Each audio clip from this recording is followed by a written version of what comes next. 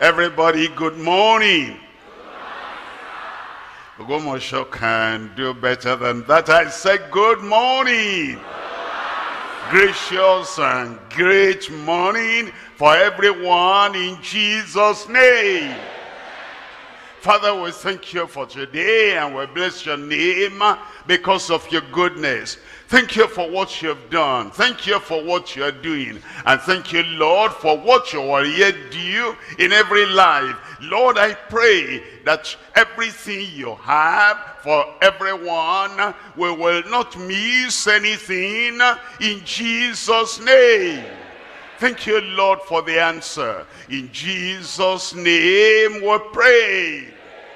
God bless you. Sit down in the blessing of the Lord. Today we are concluding our series of teachings on the purging that God does, that Christ does, that the Spirit of God or the Scripture that he does in our lives, so that we will bear more fruit. Today I'm rounding up the series with the message, First Things First, in the ministry of a fruit-bearing minister. First things first in a ministry. I want you to open to Matthew chapter 6 verse 33. Matthew chapter 6 verse 33. Here are the words of Jesus Christ. But seek ye first the kingdom of God and his righteousness. And then he says, all these things shall be added unto you. The success will be added. The fruitfulness will be added. The greatness will be added. And every blessing of ministry and the reward of ministry will be added. But here is the condition. Here is the foundation. Seek ye first the kingdom of God. What does that mean? Seek first the entry, your own entry into the kingdom of God. We have to enter. And if we don't enter, there is no way we can be profitable in exalting the kingdom, in expanding the kingdom, in extending the kingdom. Number one, you seek first your entry into the kingdom. Number two, you seek as you enter your enlistment in the kingdom. There is service in the kingdom. There is work in the kingdom. And you seek first. You are not seeking other little things and other blessings. And you're not preoccupied. What can I get? What can I have? Seek first your entry into the kingdom. First, your enlistment in the service of the kingdom. And once you're enlisted, seek first your engagement in the kingdom. You're engaged. Jesus said, occupy until I come. And so you seek first your engagement. Seek first your edification in the kingdom. The kingdom edifies us, and the kingdom blesses us. The kingdom brings the virtue of heaven on kingdom citizens. And so you are seeking your own edification. How has the kingdom of God edified you, transformed you, changed your life, and made you to go on the path of righteousness? Seek first the expansion of the kingdom in our lives as we become ministers and professionals. We see the kingdom of God, and without any selfishness, selflessly, we seek the expansion and the extension of the kingdom of God. Seek first. The number one thing in your life as you come into the kingdom is to seek the exaltation of the King of the kingdom. You're not seeking anything for yourself. You're not trying to grab anything for yourself. You come into the kingdom. Look at position, I grab that. Look at prosperity, I grab that. Look at all these things, I grab. Seek. Number one, first, the exaltation of the king of the kingdom. You know, you have to enter into the kingdom before you can have all this. How do I enter into the kingdom? So that the edification, the establishment, the exaltation of the kingdom will be real through me. Jesus has said it. He said, blessed are the poor in spirit, for they shall inherit the kingdom of heaven. We're poor in spirit. The poor man doesn't have anything to pay for salvation. He's so poor, he cannot pay for the necessities, essentials of belonging to the kingdom. And so he says, blessed are the poor in spirit, because theirs will be the kingdom. It says, blessed are they that mourn. What are they mourning for? They died in Adam.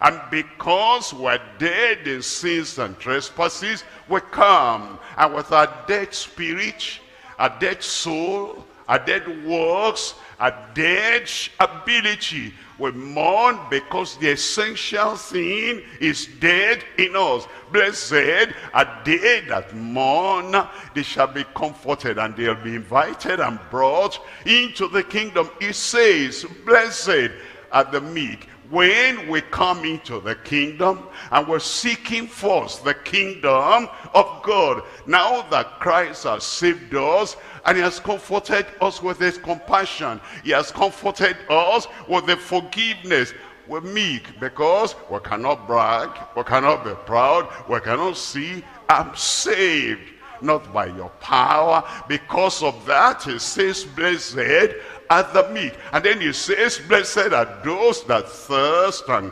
hunger after righteousness, for they shall be filled. That's the essence of the kingdom. The essence of the kingdom of the world and the kingdom of darkness is corruption, is evil, is sinfulness. But now you have entered into the kingdom, and that is your priority. Because of that, you do hunger and thirst after righteousness. And it says, for thou shalt be filled, and blessed are the merciful. You've got the mercy of God in salvation, the mercy of God in bringing you into the kingdom and putting everything before you. And it says, these are the advantages of the kingdom. These are the abundant things in the kingdom. And you know, it's all by mercy. And because of the mercy God has shown to you, you want to be merciful to everyone. Blessed are the merciful, for they shall obtain mercy. And then he says, blessed are the pure in heart. You come into the kingdom. All iniquity is gone, all infirmity is gone, and you come with that purpose of mind. If you're going to abide, if you're going to continue, if you're going to remain in that kingdom, blessed are the pure in heart, for they shall see God. And then he tells us, blessed are the peacemakers. When you come into the kingdom, you become an ambassador of peace. He gives you his peace, and there's peace in your heart, there's peace in your home, there's peace in your family, there's peace in your community. And the heaven we're going to is a peaceful kingdom where there is no conflict and there is no war. And it says, blessed then are the peacemakers, because they shall be called the children of God. That is the kingdom we seek. And our priority is that first we seek the kingdom of God and his righteousness. We seek the righteousness of the kingdom, and that is how we become established in the kingdom, and we become enlisted in the work of the kingdom. We're engaged in the work of the kingdom, and now we would expand the kingdom, extend the kingdom, and we're waiting for the king of the kingdom, that when he comes, because we have been citizens of the kingdom, he'll take us to the heavenly kingdom. Number one in our life, kingdom.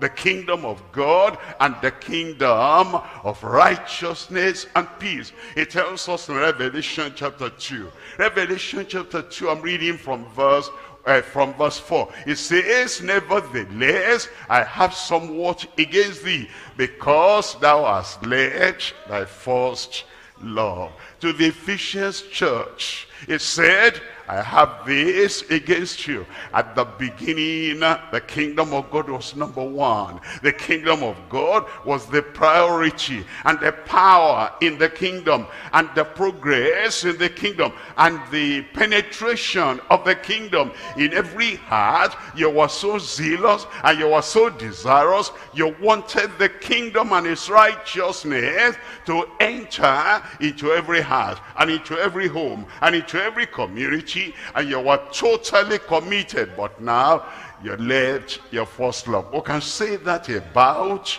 almost the majority of people in the kingdom of God? Remember the good old time, and the good prayerful time, and the good harvesting time, and the good evangelistic time, and the good zeal you had in the past. Remember how you prayed in the past. You remember how you gave in the past. Remember how you sought for souls to come into the kingdom, so that the kingdom of God will be expanded and extended. Remember how you gave all in the past, because you were zealous for the kingdom.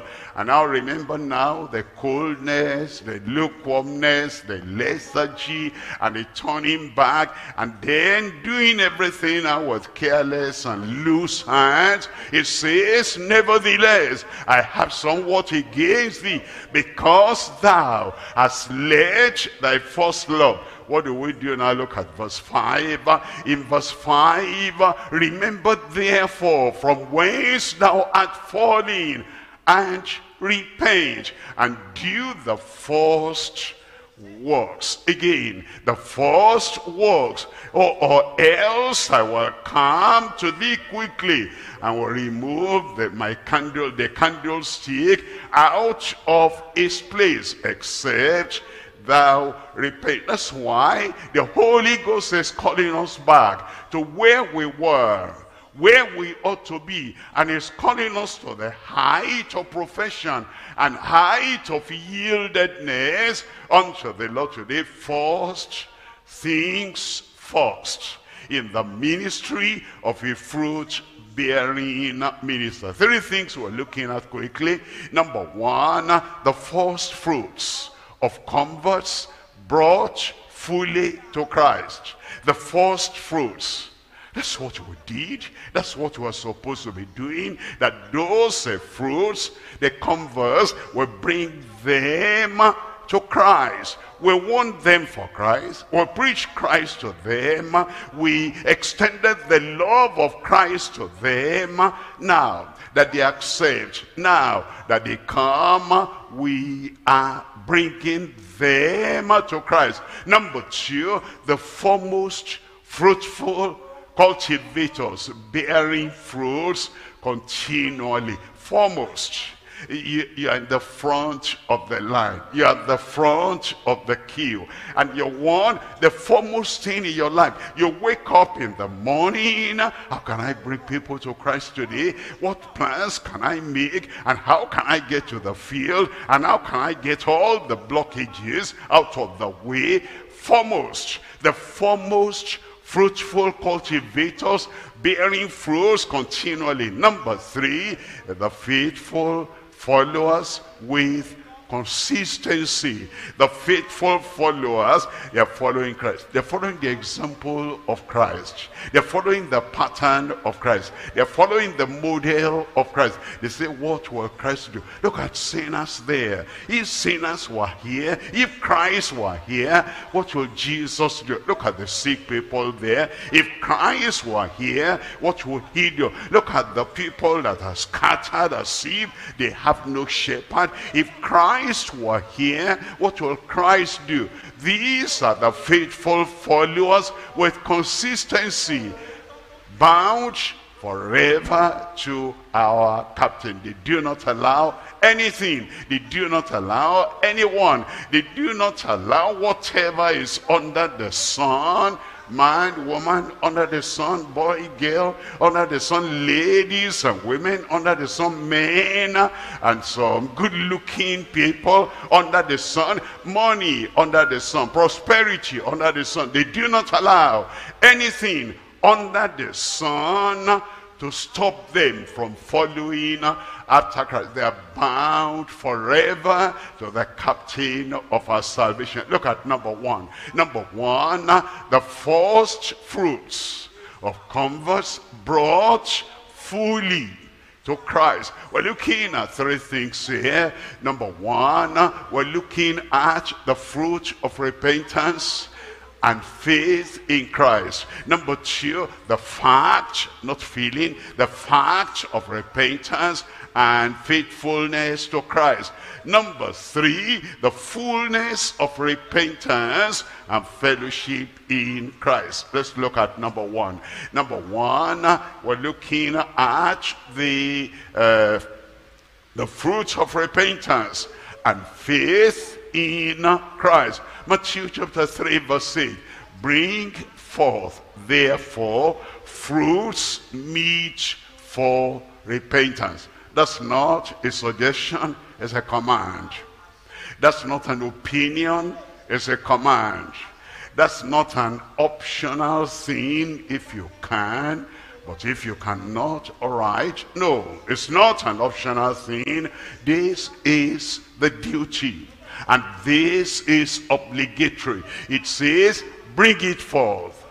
The fruits meet for repentance. It tells us in Acts chapter 26, reading from verse 20. It says, but I showed first unto them of Damascus and at Jerusalem and throughout all the coasts of Judea, and then to the Gentiles, that they should repent and turn to God and do works meet, fit, ready, suitable for repentance. You see the emphasis of the apostles, the preachers in the early church. What Christ had told them, go ye into all the world and you will preach repentance in my name.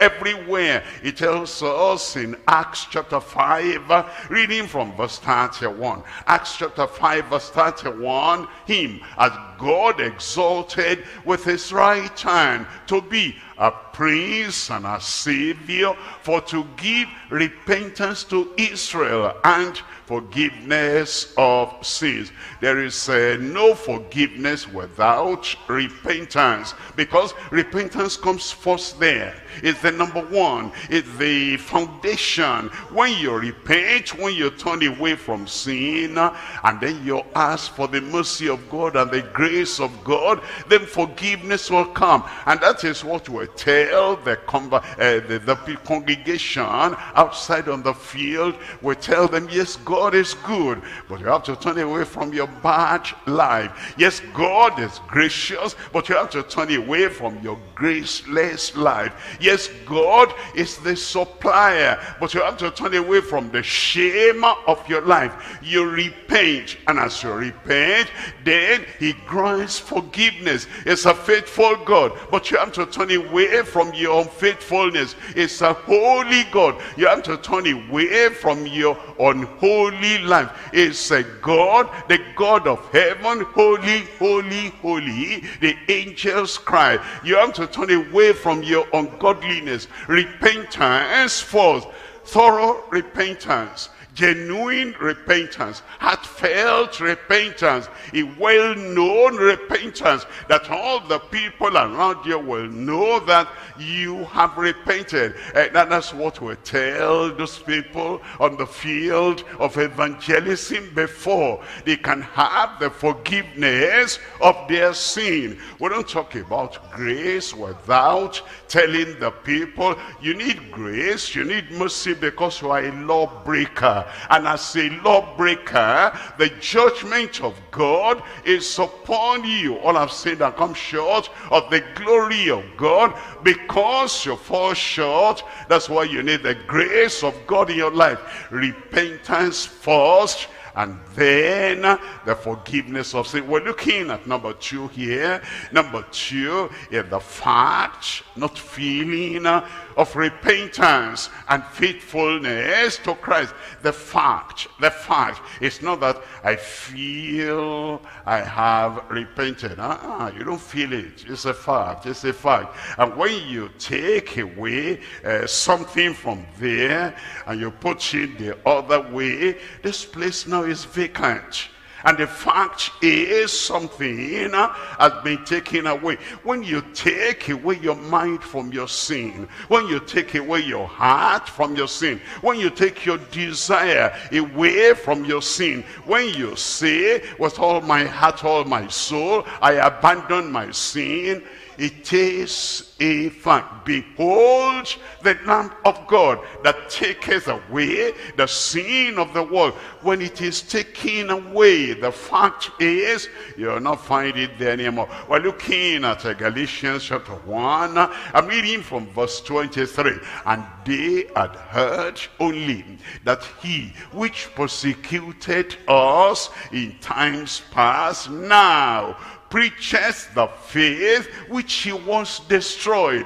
That's repentance, because he was a totally changed man now, a totally transformed man now. If the preacher is not transformed, how are we going to expect the transformation of the people he's preaching to? If the father is not transformed, if the mother is not transformed, how are we going to expect the transformation of the children? If the workers and the cultivators, if they have not repented, how do we expect the transformation of the field they are cultivating? If the apostle is only an apostle by name, if the prophet is only a prophet by name, if the evangelist, the pastor, the teacher is only by name, and they themselves have not repented, how are they going to help other people to understand that repentance is a necessity, that repentance is compulsory?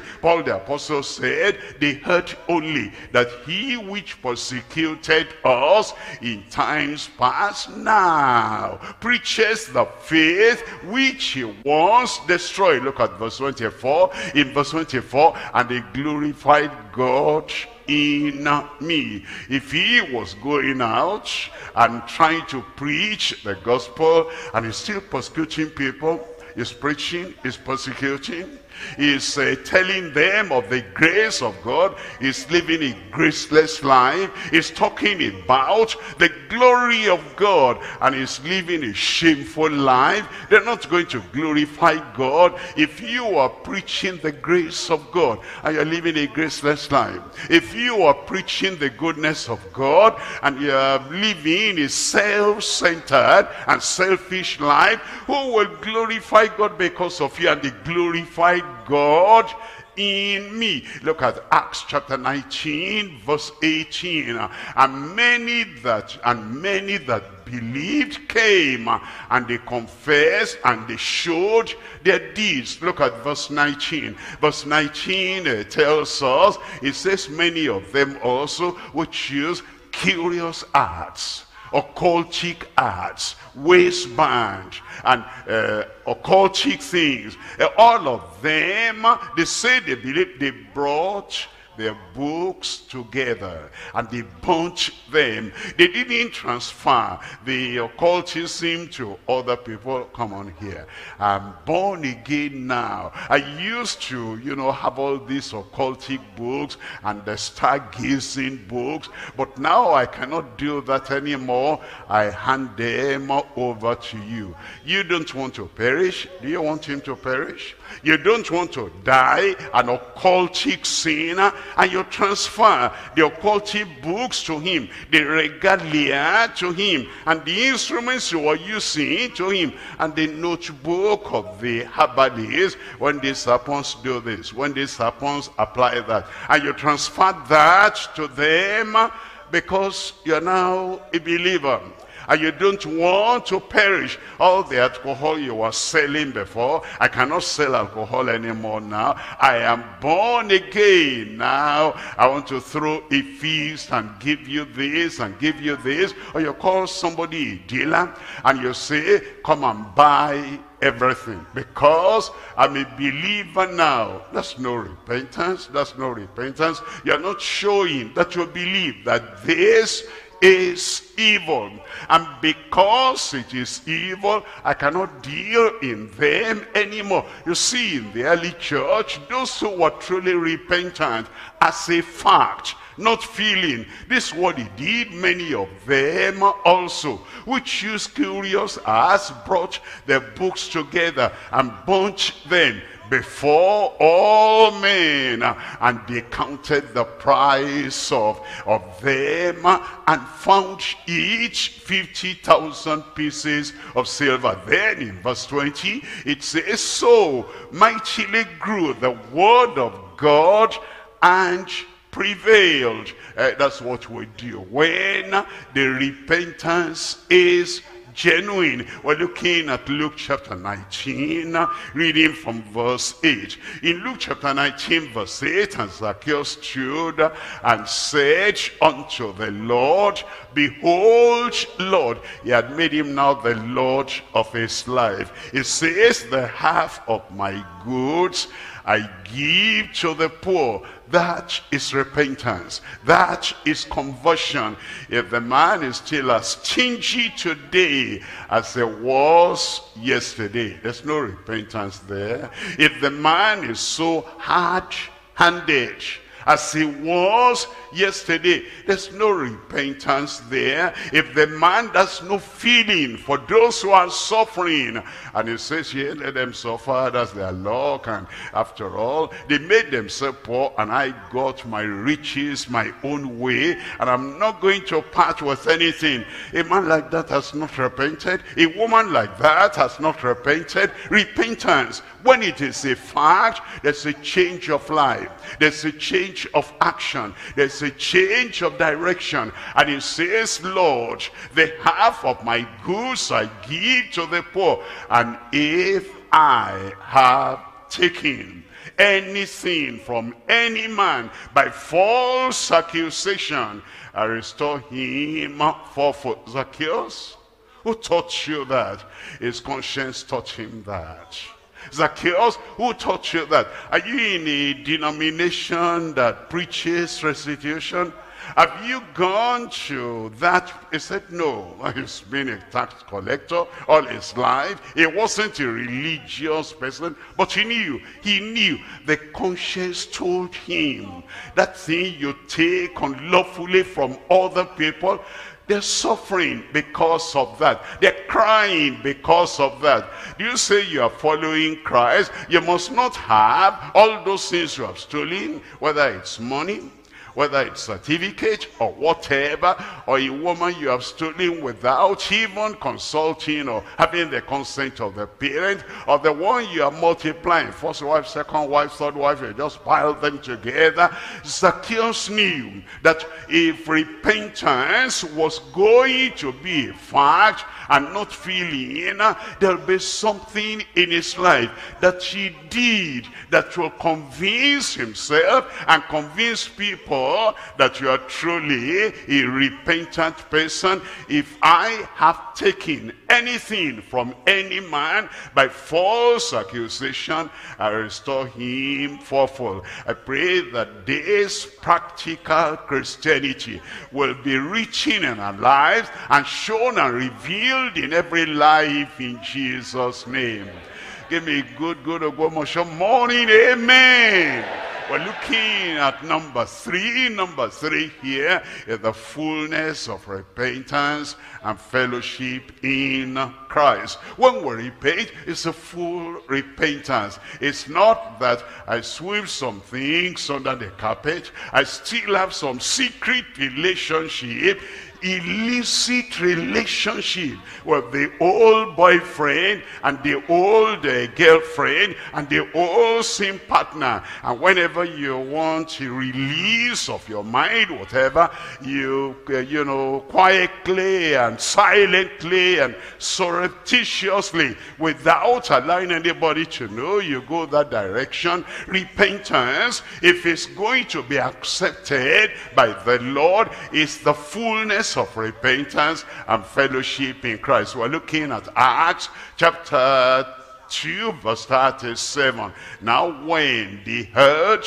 this, they were pricked in their heart, and they said unto Peter and to the rest of the apostles, men and brethren, what shall we do? It's one thing to ask the question. It's another thing when you have the answer, to walk by the answer. Look at that man. He ran to Jesus Christ and he said, good master, what good thing should I do that I will inherit the kingdom? And the Lord said, you know the commandments, don't steal, don't do this, don't. He said, I've been doing that from my youth up to this time. And Jesus loved him and said, one thing thou lackest, go do this and come back to follow me. And the fellow went back sorrowful. I didn't know that was what he was going to say. I didn't know that that is what he was going to demand. How many people ask the question, what shall we do? And then you give them the answer from the word of God and from the depth of the revelation of the Spirit of God, and then they don't do. But look at these people, men and brethren, what shall we do? In verse 38, and then Peter said unto them, repent and be baptized every one of you in the name of Jesus Christ for the removal, remission, forgiveness of sins, and ye shall receive the gift of the Holy Ghost. In verse 39, for the promise is unto you and to your children and to all that are far off, even as many as the Lord our God shall call. Verse 40, and with many other words did he testify and exhort, saying, save yourself from this untoward generation. Verse 41, it says, and they that received that word, they gladly received his word. He spoke about repentance. They were glad. I'm glad somebody told me that. Turn away from sin. I'm glad somebody told me that. And turn away from your evil past life. I'm glad somebody told me that. Rescue yourself, save yourself, escape for your life, so that you'll be able to enter into the kingdom of God. I am glad somebody told me then. They that gladly received this word were baptized, and the same day there were added unto them about 3,000 souls. And then verse 42, and it says they continued steadfastly. They continued. They didn't continue sluggishly. They didn't continue reconsidering, do I want to follow this? Don't I want to follow this? They didn't, continue grudgingly. Why did you ask Peter that, what shall we do? They didn't, continue looking back and saying, okay, I'll try it for 1 week. And if it doesn't work, those are not converts. Those are not converts. The real converts that will bring to Christ. They continue steadfastly in the apostles' doctrine and fellowship, and in breaking of bread and in prayers. We'll come to point number 2. Point number 2, we're looking at the foremost fruitful cultivators, bearing fruits continually. The people that have come to Christ, and they have burnt the breach behind them, because Elijah passed by and he saw Elisha, and Elisha was plowing with the 12th yoke of oxen, and he threw his mantle on him. Elisha understood. He understood the spoken language, he understood the body language, he understood the pictorial language, and he said, Elijah, I understand, I will follow, but I need to, say bye-bye to my parents. And then he burnt the yoke of oxen, and then he served everybody, and he said bye-bye. That was final. Those who are going to serve the Lord, they burnt the breach behind them. They said there is no point of returning. We're following after the Lord, and we're going to follow him with all our heart, with all our soul, with all our mind. And we're now for the kingdom, for the expansion of the kingdom, for the extension of the kingdom, for the exaltation of the king of the kingdom. And that is the reason why now they are foremost in fruitfulness, they are foremost in cultivating, they are foremost in bearing fruit, and they do that continually. We're looking at John chapter 4 verse 34. Jesus says unto them, my meat is to do the will of him that sent me, and to finish his work. It says, no other thing to do. I want you to remember that at the time of Jesus Christ,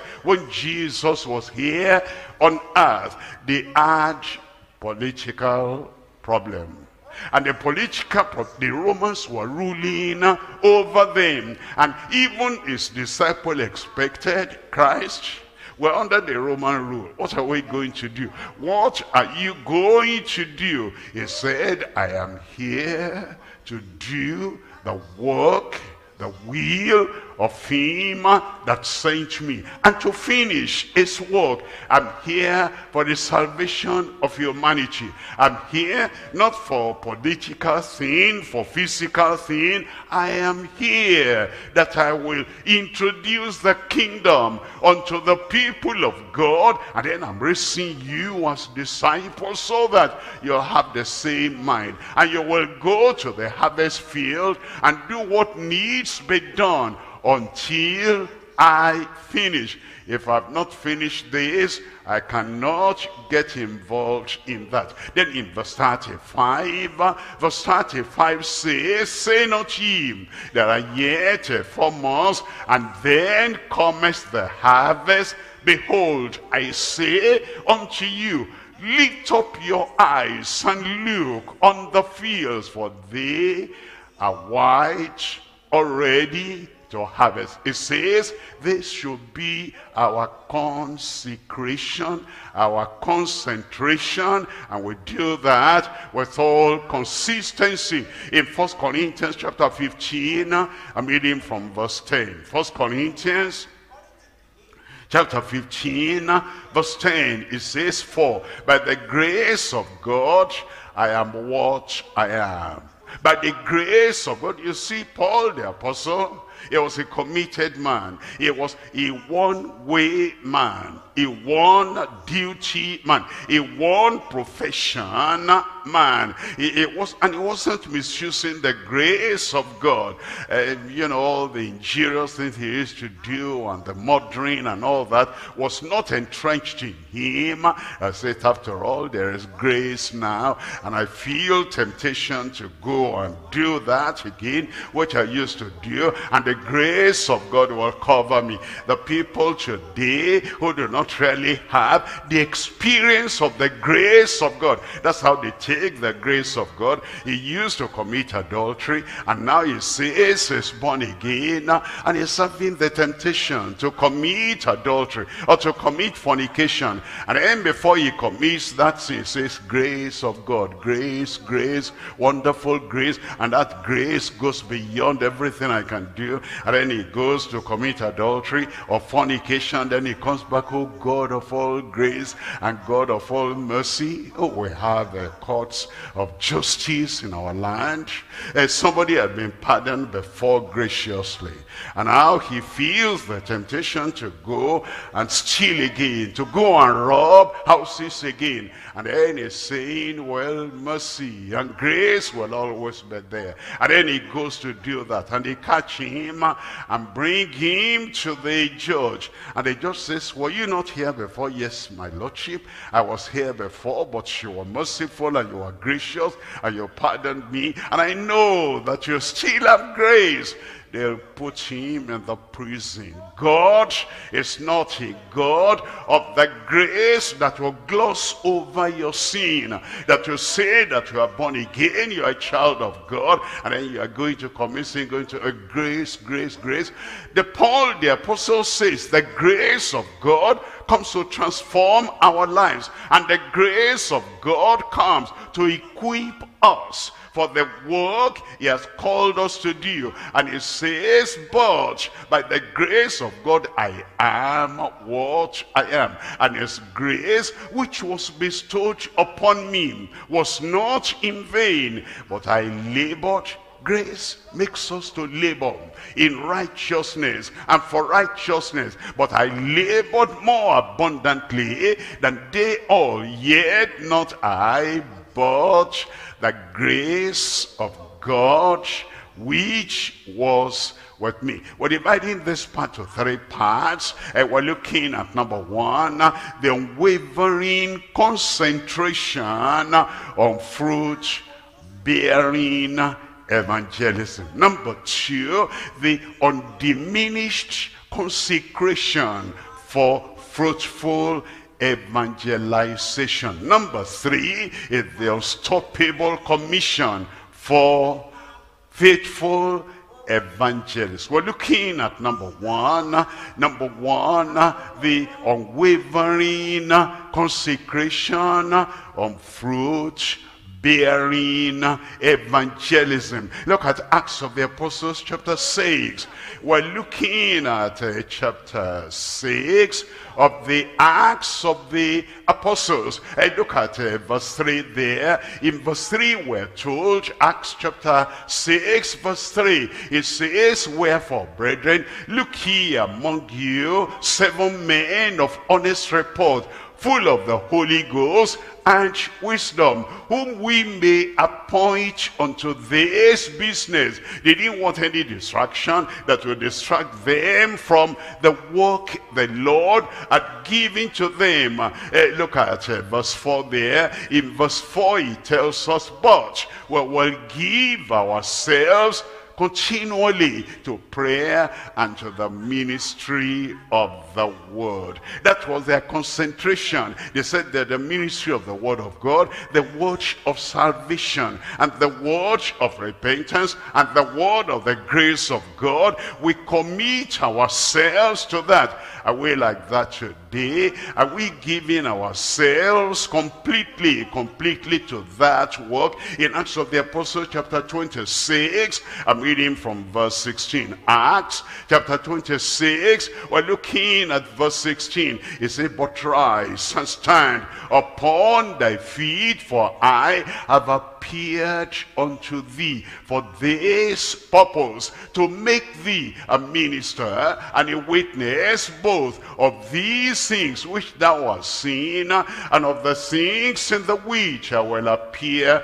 unto thee. Then in verse 17 it says, delivering thee from the people and from the Gentiles, unto whom now I send thee. In verse 18 it says, to open their eyes and to turn them from darkness to light, and from the power of Satan unto God, that they may receive forgiveness of sins and inheritance among them which are sanctified by faith that is in me. Look at his confession, proclamation in verse 19. It says, whereupon, O King Agrippa, I was not disobedient unto the heavenly vision. His concentration, his kind of perseverance was on that evangelism. I was not disobedient to the heavenly vision. Look at verse 20. In verse 20 it says, but I showed first unto them of Damascus and at Jerusalem and throughout all the coasts of Judea, and then to the Gentiles, that they shall repent and turn to God and do works meet for repentance. And that's what all the believers, that's what they concentrated on. In Acts chapter 8, reading from verse 4. Acts 8 verse 4, it says, and they that were scattered abroad, they went everywhere preaching the word. The concentration of the believers to bear fruit in evangelism. Look at number 2 here. Number 2 is the undiminished consecration for fruitful evangelism. Undiminished consecration for fruitful evangelism. You know, when you look at the life of believers and the lives of ministers, we start, we're running fast. We start and we go everywhere evangelizing. And if we experience some difficulties, if we experience some unexpected, painful experiences, then we'll say, I think I need to reconsider this commitment to evangelism. Then if we're feeling weak in the body, and because of that weakness, we'll say,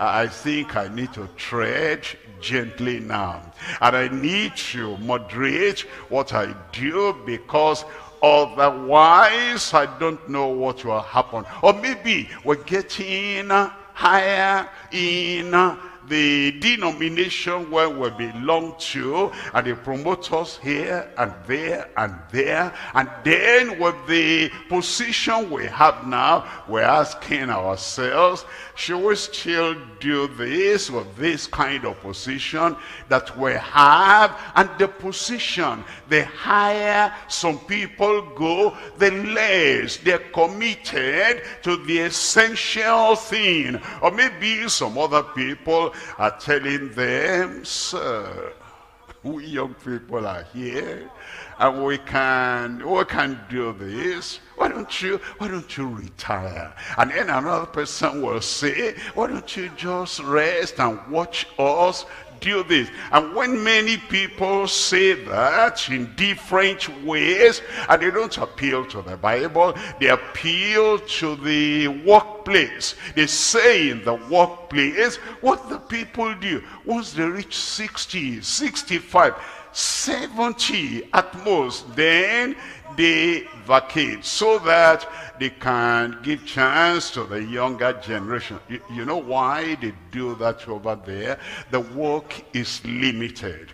And because the work is limited, they don't want the older people to just continue, because these other younger generation, they might even die before there is anything for them to do. That's why they say, vacate that seat and let a young person come and take over. Evangelism is not like that. No matter what we have done, no matter where we have reached, there's so many sinners that are still there. We bring in the young people and they're doing it, and there's still so many sinners. And every day, thousands, hundreds of thousands of people are born, and then they're growing up. And the work is so much. What those apostles in Jerusalem, 12 of them, they labored every day there's still something to do. And when Paul came in, there's still something to do. While Timothy and Titus and Silas and the other younger people were doing something,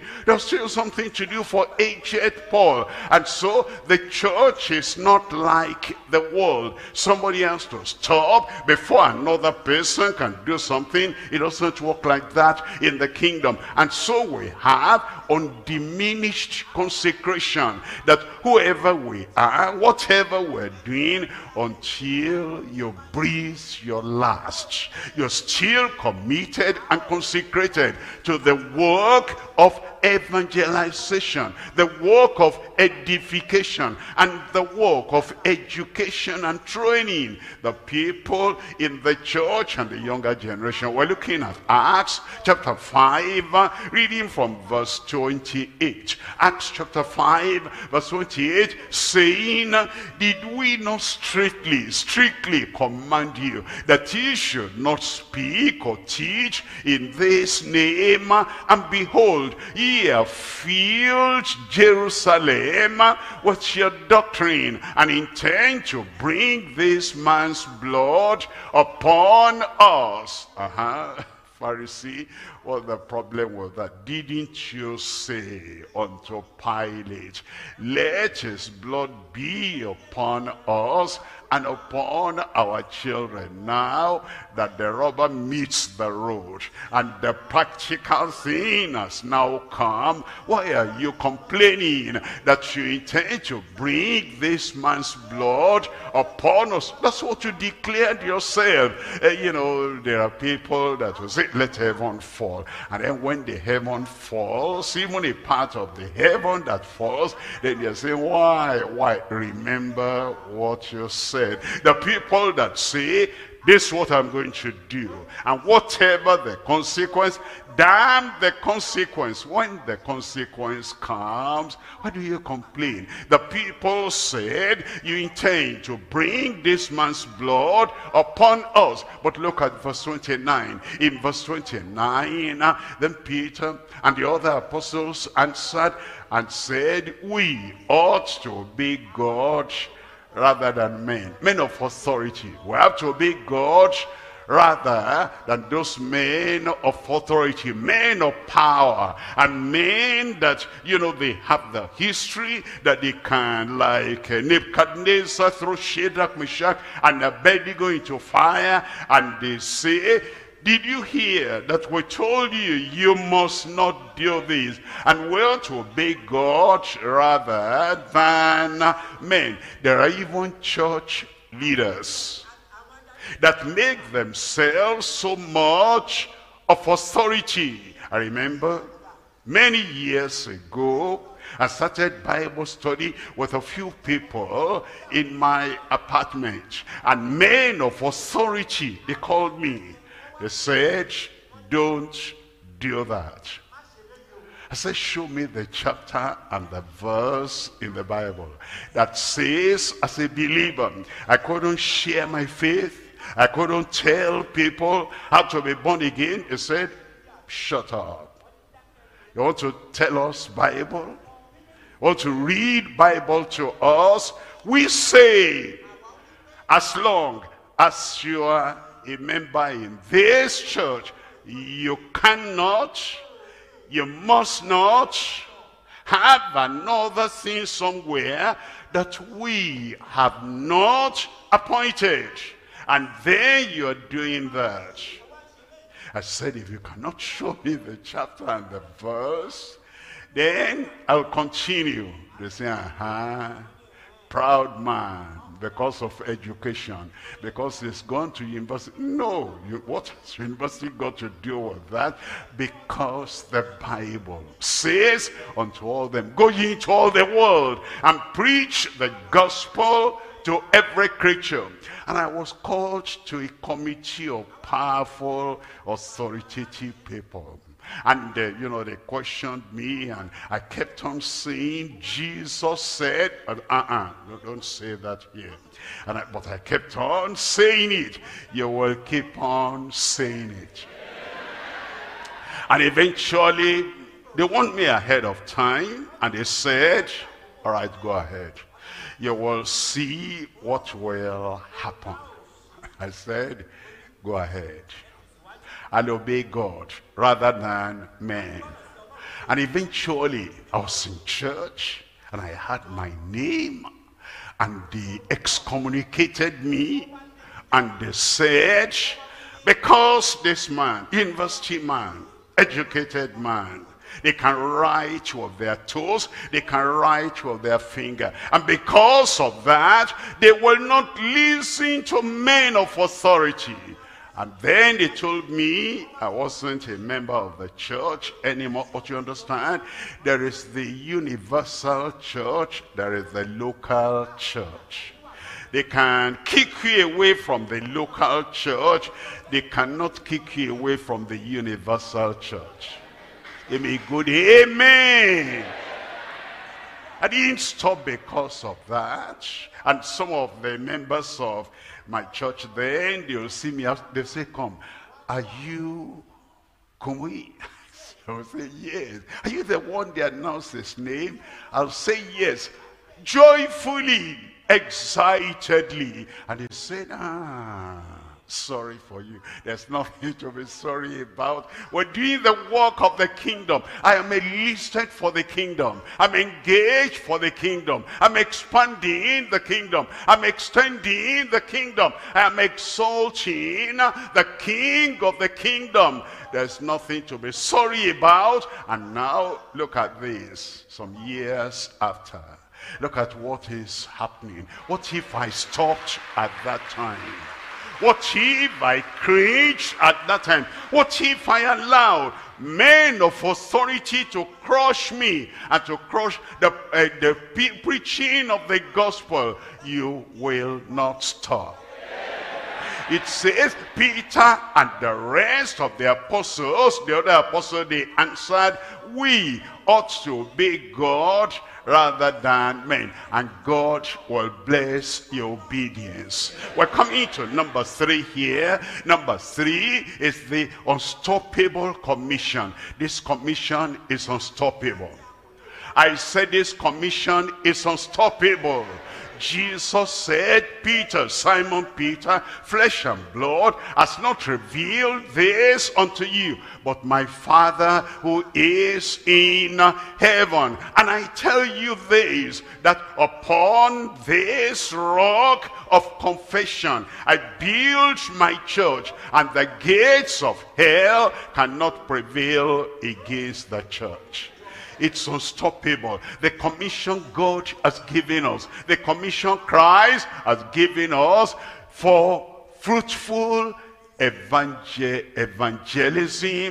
It will not be stopped in your mouth. It will not die at your doorstep, in Jesus' name. In Matthew chapter 28, and I'm reading from verse 18. Matthew chapter 28 verse 18. And Jesus came and spake unto them, saying, all power is given unto me in heaven and in earth. Then it says in verse 19, go ye therefore and teach all nations. And teach all nations. He wants all nations to hear, and they have not all heard. He wants all communities to hear of the gospel, and they have not all heard. He wants every creature everywhere to hear that Jesus saves, and they have not all heard. Go ye therefore and teach all nations, baptizing them in the name of the Father and of the Son and of the Holy Ghost. And then in verse 20 it says,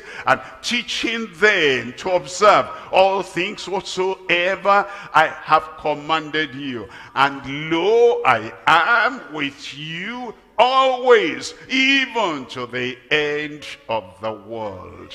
And the church say, amen. Look at 2 Timothy chapter 4, and I'm reading from verse 1. 2 Timothy chapter 4, reading from verse 1. I charge thee therefore before God and the Lord Jesus Christ, who shall judge the quick and the dead at his appearing and his kingdom. Verse 2, preach the word. Be instant in season, out of season, reprove, rebuke, exhort with all long suffering and doctrine. Look at verse 3. For the time will come when they will not endure sound doctrine, but after their own lust shall they heed to themselves teachers, having itching ears. Verse 4. In verse 4, and they shall turn away their ears from the truth, and shall be turned unto fables. Now verse 5, even with all those conditions, but watch thou in all things, endure afflictions, do the work of an evangelist. Do the work of an evangelist. Go everywhere. You're a member in the church, go. You're a minister in the church, go. And tell them. You're not telling them history. You're not telling them. You're not trying to look for difficult passages in the Bible that you are not sure of its interpretation. Go tell them what we're sure of, that Jesus is Savior, that no man can save himself, that everybody needs salvation, that as you believe on the Lord Jesus Christ, you will be saved. Tell them, whosoever shall call on the name of the Lord shall be saved. If you cannot tell those who are sophisticated, tell those who are simple-minded like yourself. If you cannot confront the argumentators, tell the people who are simple-hearted they need salvation, and you can talk to them. If you're a woman and the men look down on women, they belittle the women, and they said, you're a woman, I'm a man, why are you talking to me? There are millions of women. Go and talk to them. And if you happen to be a professor, professors like yourself, those who have studied the depth and the height and the branches and the root of psychology, philosophy, you can match them.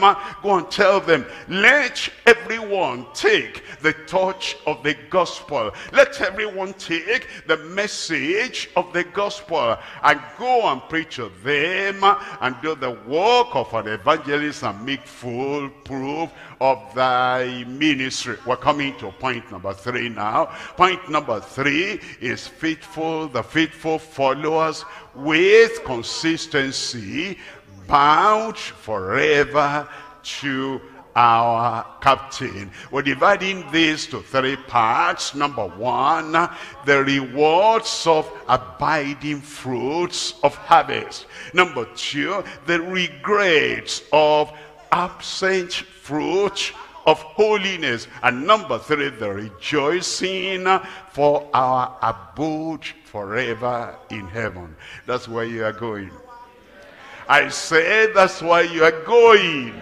And when you think of forever, forever, forever in heaven, 100 years, 1,000 years, 1,000,000 years, 1,000,000,000,000 years, you are still there in heaven, rejoicing in heaven because of what you are able to do here for 10 years, for 30 years, for 80 years. You're able to do that, and the reward for your effort, the reward for your evangelism will be forever and ever.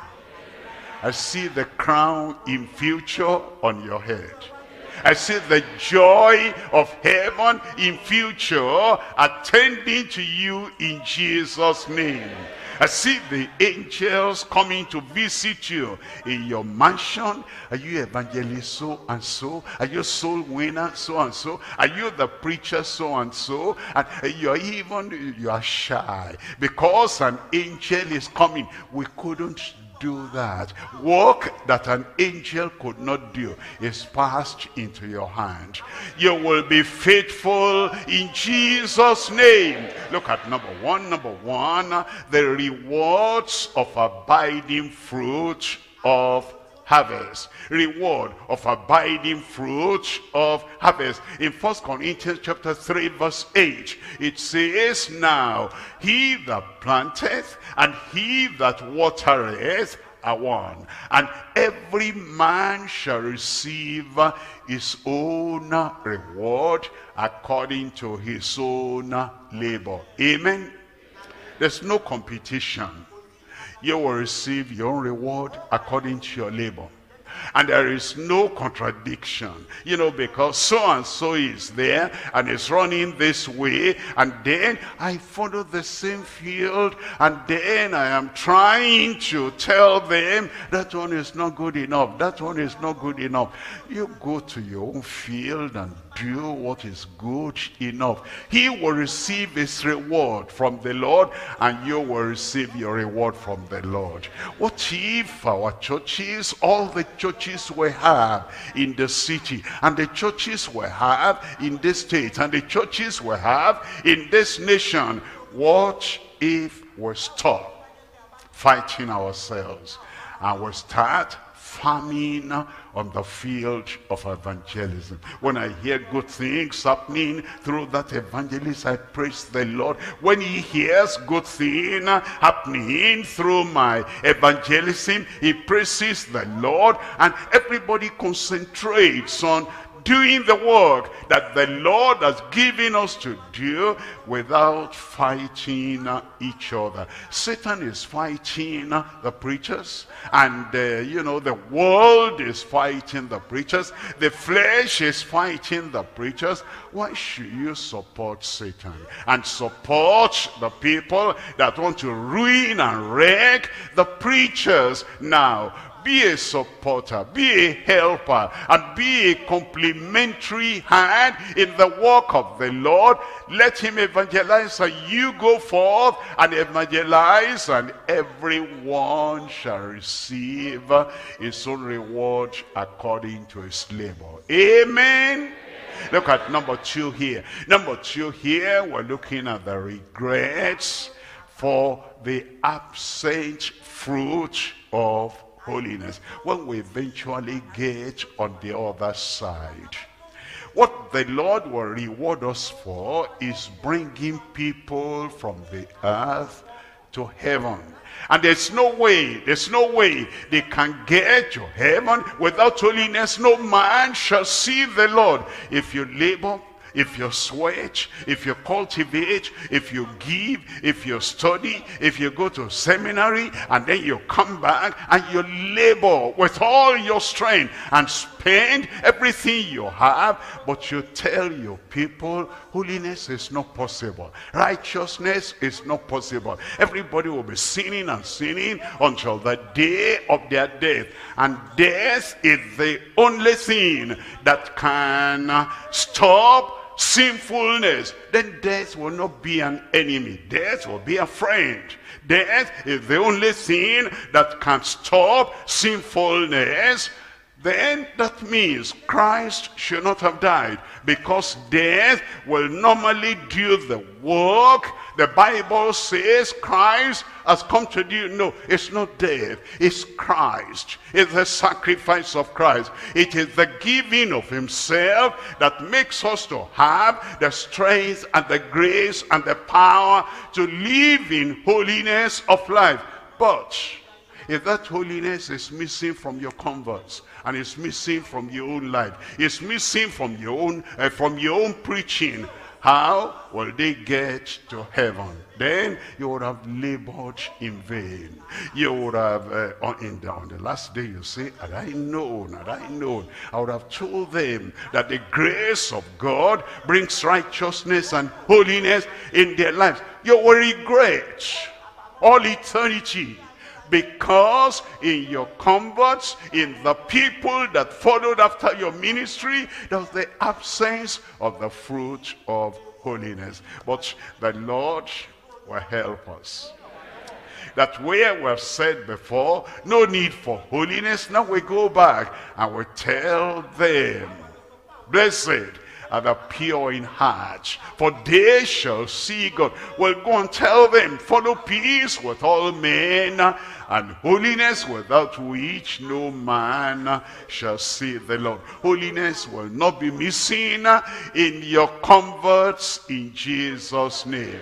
We're coming to 1 Peter chapter 4, and I'm reading from verse 17. 1 Peter chapter 4, reading from verse 17. For the time is come that judgment must begin at the house of God, and if it first begin at us, what shall be the end of them that obey not the gospel? In verse 18, if the righteous scarcely be saved, where shall the ungodly and the sinner appear? If our ministry, if our ministration, if our evangelism, if our pastoral ministry only produces people who are ungodly, and they rejoice in that ungodliness, and they remain sinners, where will they appear on the final day? And if they don't get to heaven, what is God going to reward you for? I pray that we will follow through on the ministry the Lord has given us, and our rewards will not be taken away on the final day. We're coming to point number 3 here. Point number 3, we're looking at the rejoicing for our abode in heaven, forever, forever, forever in heaven. In Luke chapter 10, reading from verse 20, it says, notwithstanding, in this rejoice not, that the spirits are subject unto you, but rejoice because your names are written in heaven. Amen. Your name in heaven. Your seat in heaven. Your mansion in heaven. Your place, position in heaven. And your rewards in heaven. While you are here on earth, the Lord will protect your life. He will preserve you.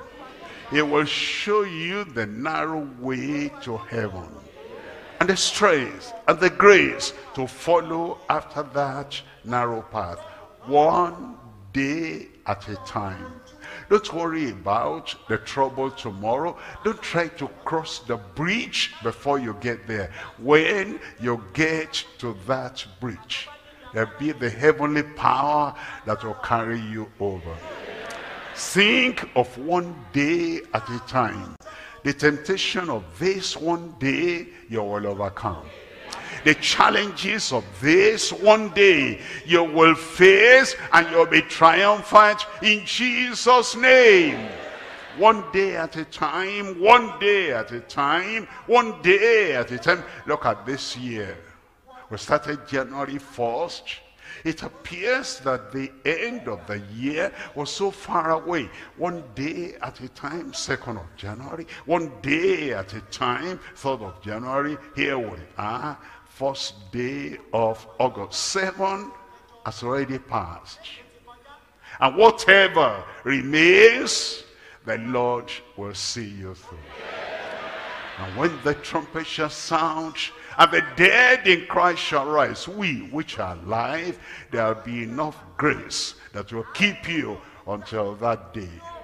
And so shall we forever, forever, forever be with the Lord.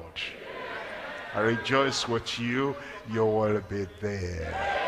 Let's rise up now and talk to the Lord in prayer. Let's rise up and talk to the Lord in prayer. Our names are written in heaven. Our reward is there in heaven. Our Lord is here in heaven. Our mansions are there in heaven. And today we're doing the work of evangelism, so that on that final day forever, will be there in Jesus' name. Open your mouth and talk to the Lord and say, Lord, help me that I'll bear fruit in the kingdom for you.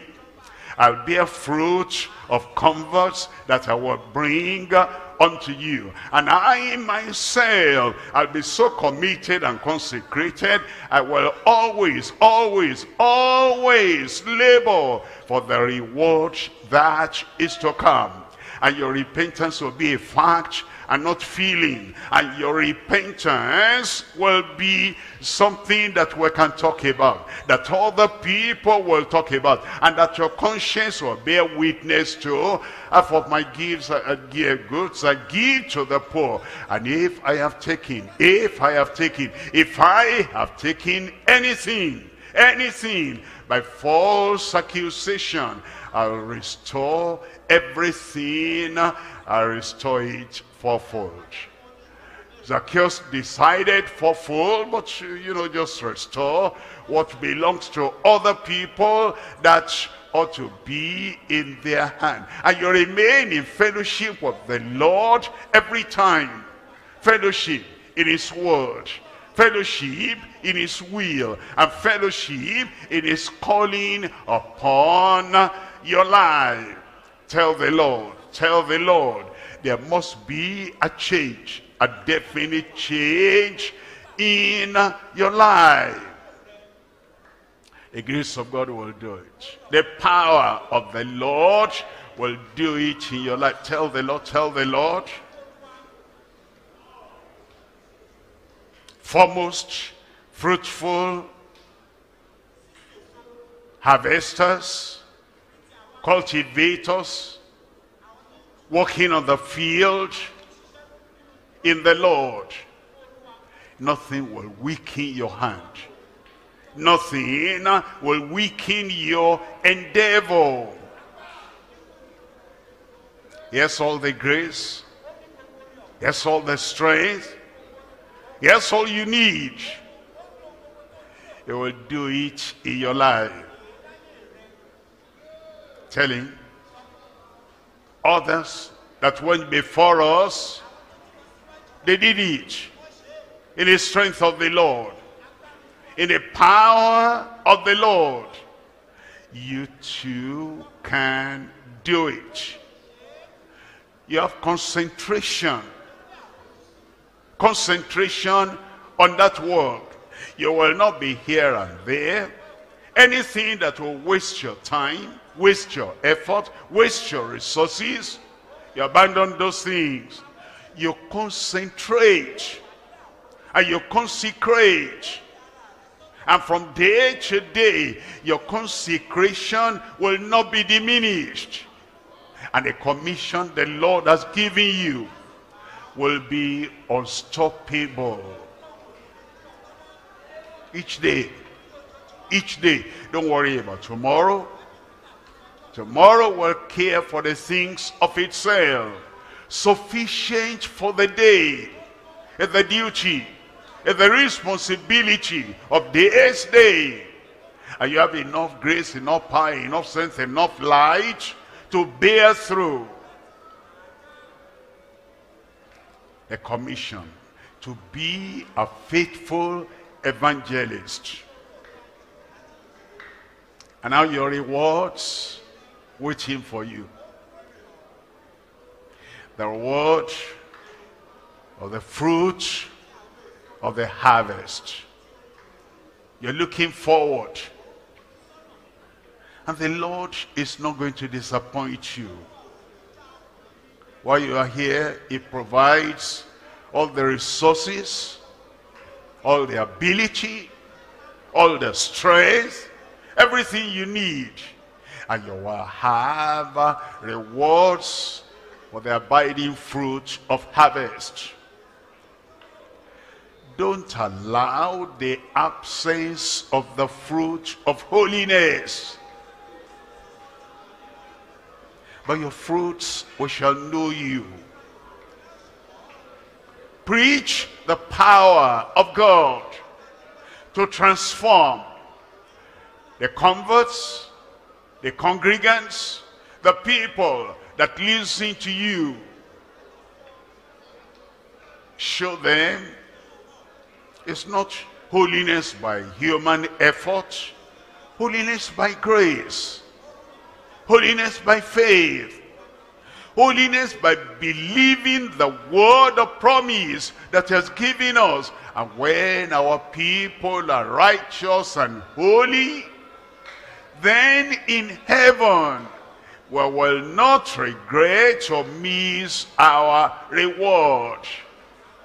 You'll have joy, rejoicing all the days of eternity, unending joy, unending happiness, because your fruit will be there, ready to see.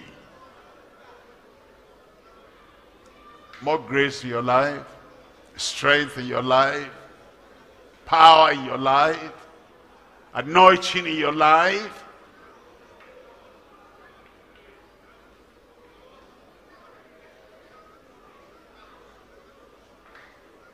To be victorious every day. And your joy, nobody will take away. The fruit of your ministry, nobody will disperse.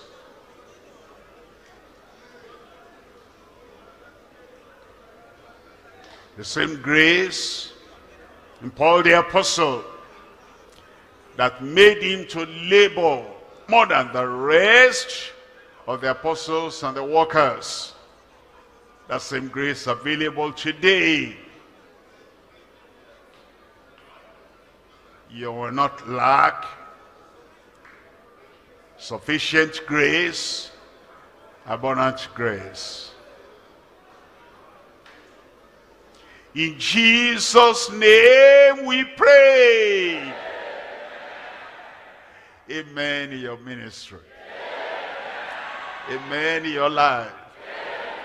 Amen in your family. Amen in your finances.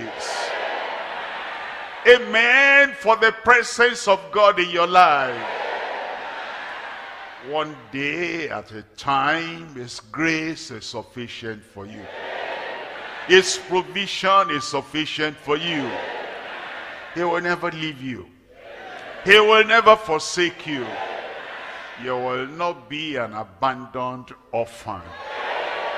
Our Heavenly Father, our loving Jesus, our comforting Spirit will always be with you.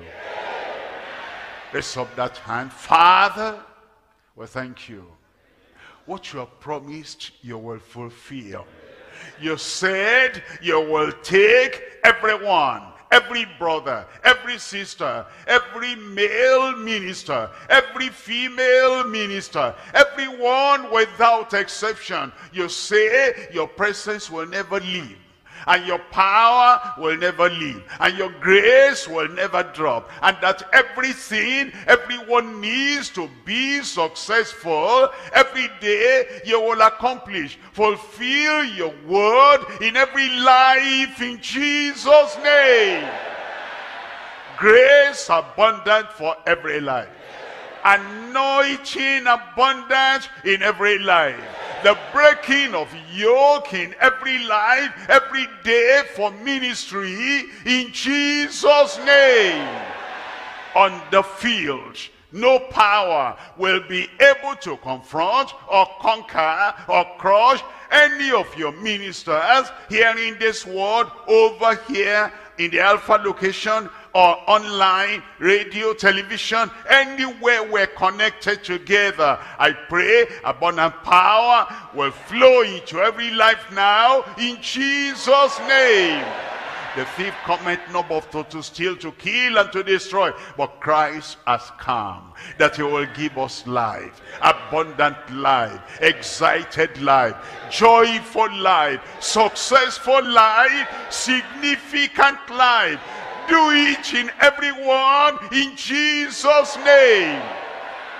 The failure of the past and the defeat of the past and the discouragement of the past will be like water under the bridge is flowed away. But now a new start. But now a new spirit. But now a new success. But now new stars going out everywhere. They will turn many to righteousness. They will shine. Your particular self, your light will shine. The glory of the Lord will shine upon you in Jesus' name. Where you are being careful and worried and anxious and you are wumbling and you are thinking, I don't know what will come again. New courage in your life. New conviction in your life. And the power that makes everyone to succeed, let it come upon every soul, every minister, everyone now in Jesus' name. The courage you gave to Daniel, give to everyone. The confidence you gave to those early apostles, give to everyone. And Lord, I pray there will be no regret of anyone, everyone you have called in Jesus' name. Those past days of worry, anxiety, those past days are gone. Now you go forth in the strength of the Lord. The Lord will never leave you. His power will never leave you. His presence will never leave you. His prosperity will never leave you. Any day, every day, whatever you need to succeed, the Lord will supply. He'll open your ears, he'll open your eyes, and everywhere you go, you will not see darkness anymore. You will see the light. You will not see impossibility anymore. You will see the possibilities. You will not see failure anymore. You will see fruitfulness. Go forth. In this power of the Spirit, there will be no disappointment in your life. Lord, we thank you because we know you have answered. In Jesus' name we pray. Amen. Joy today, joy tomorrow, and joy forevermore.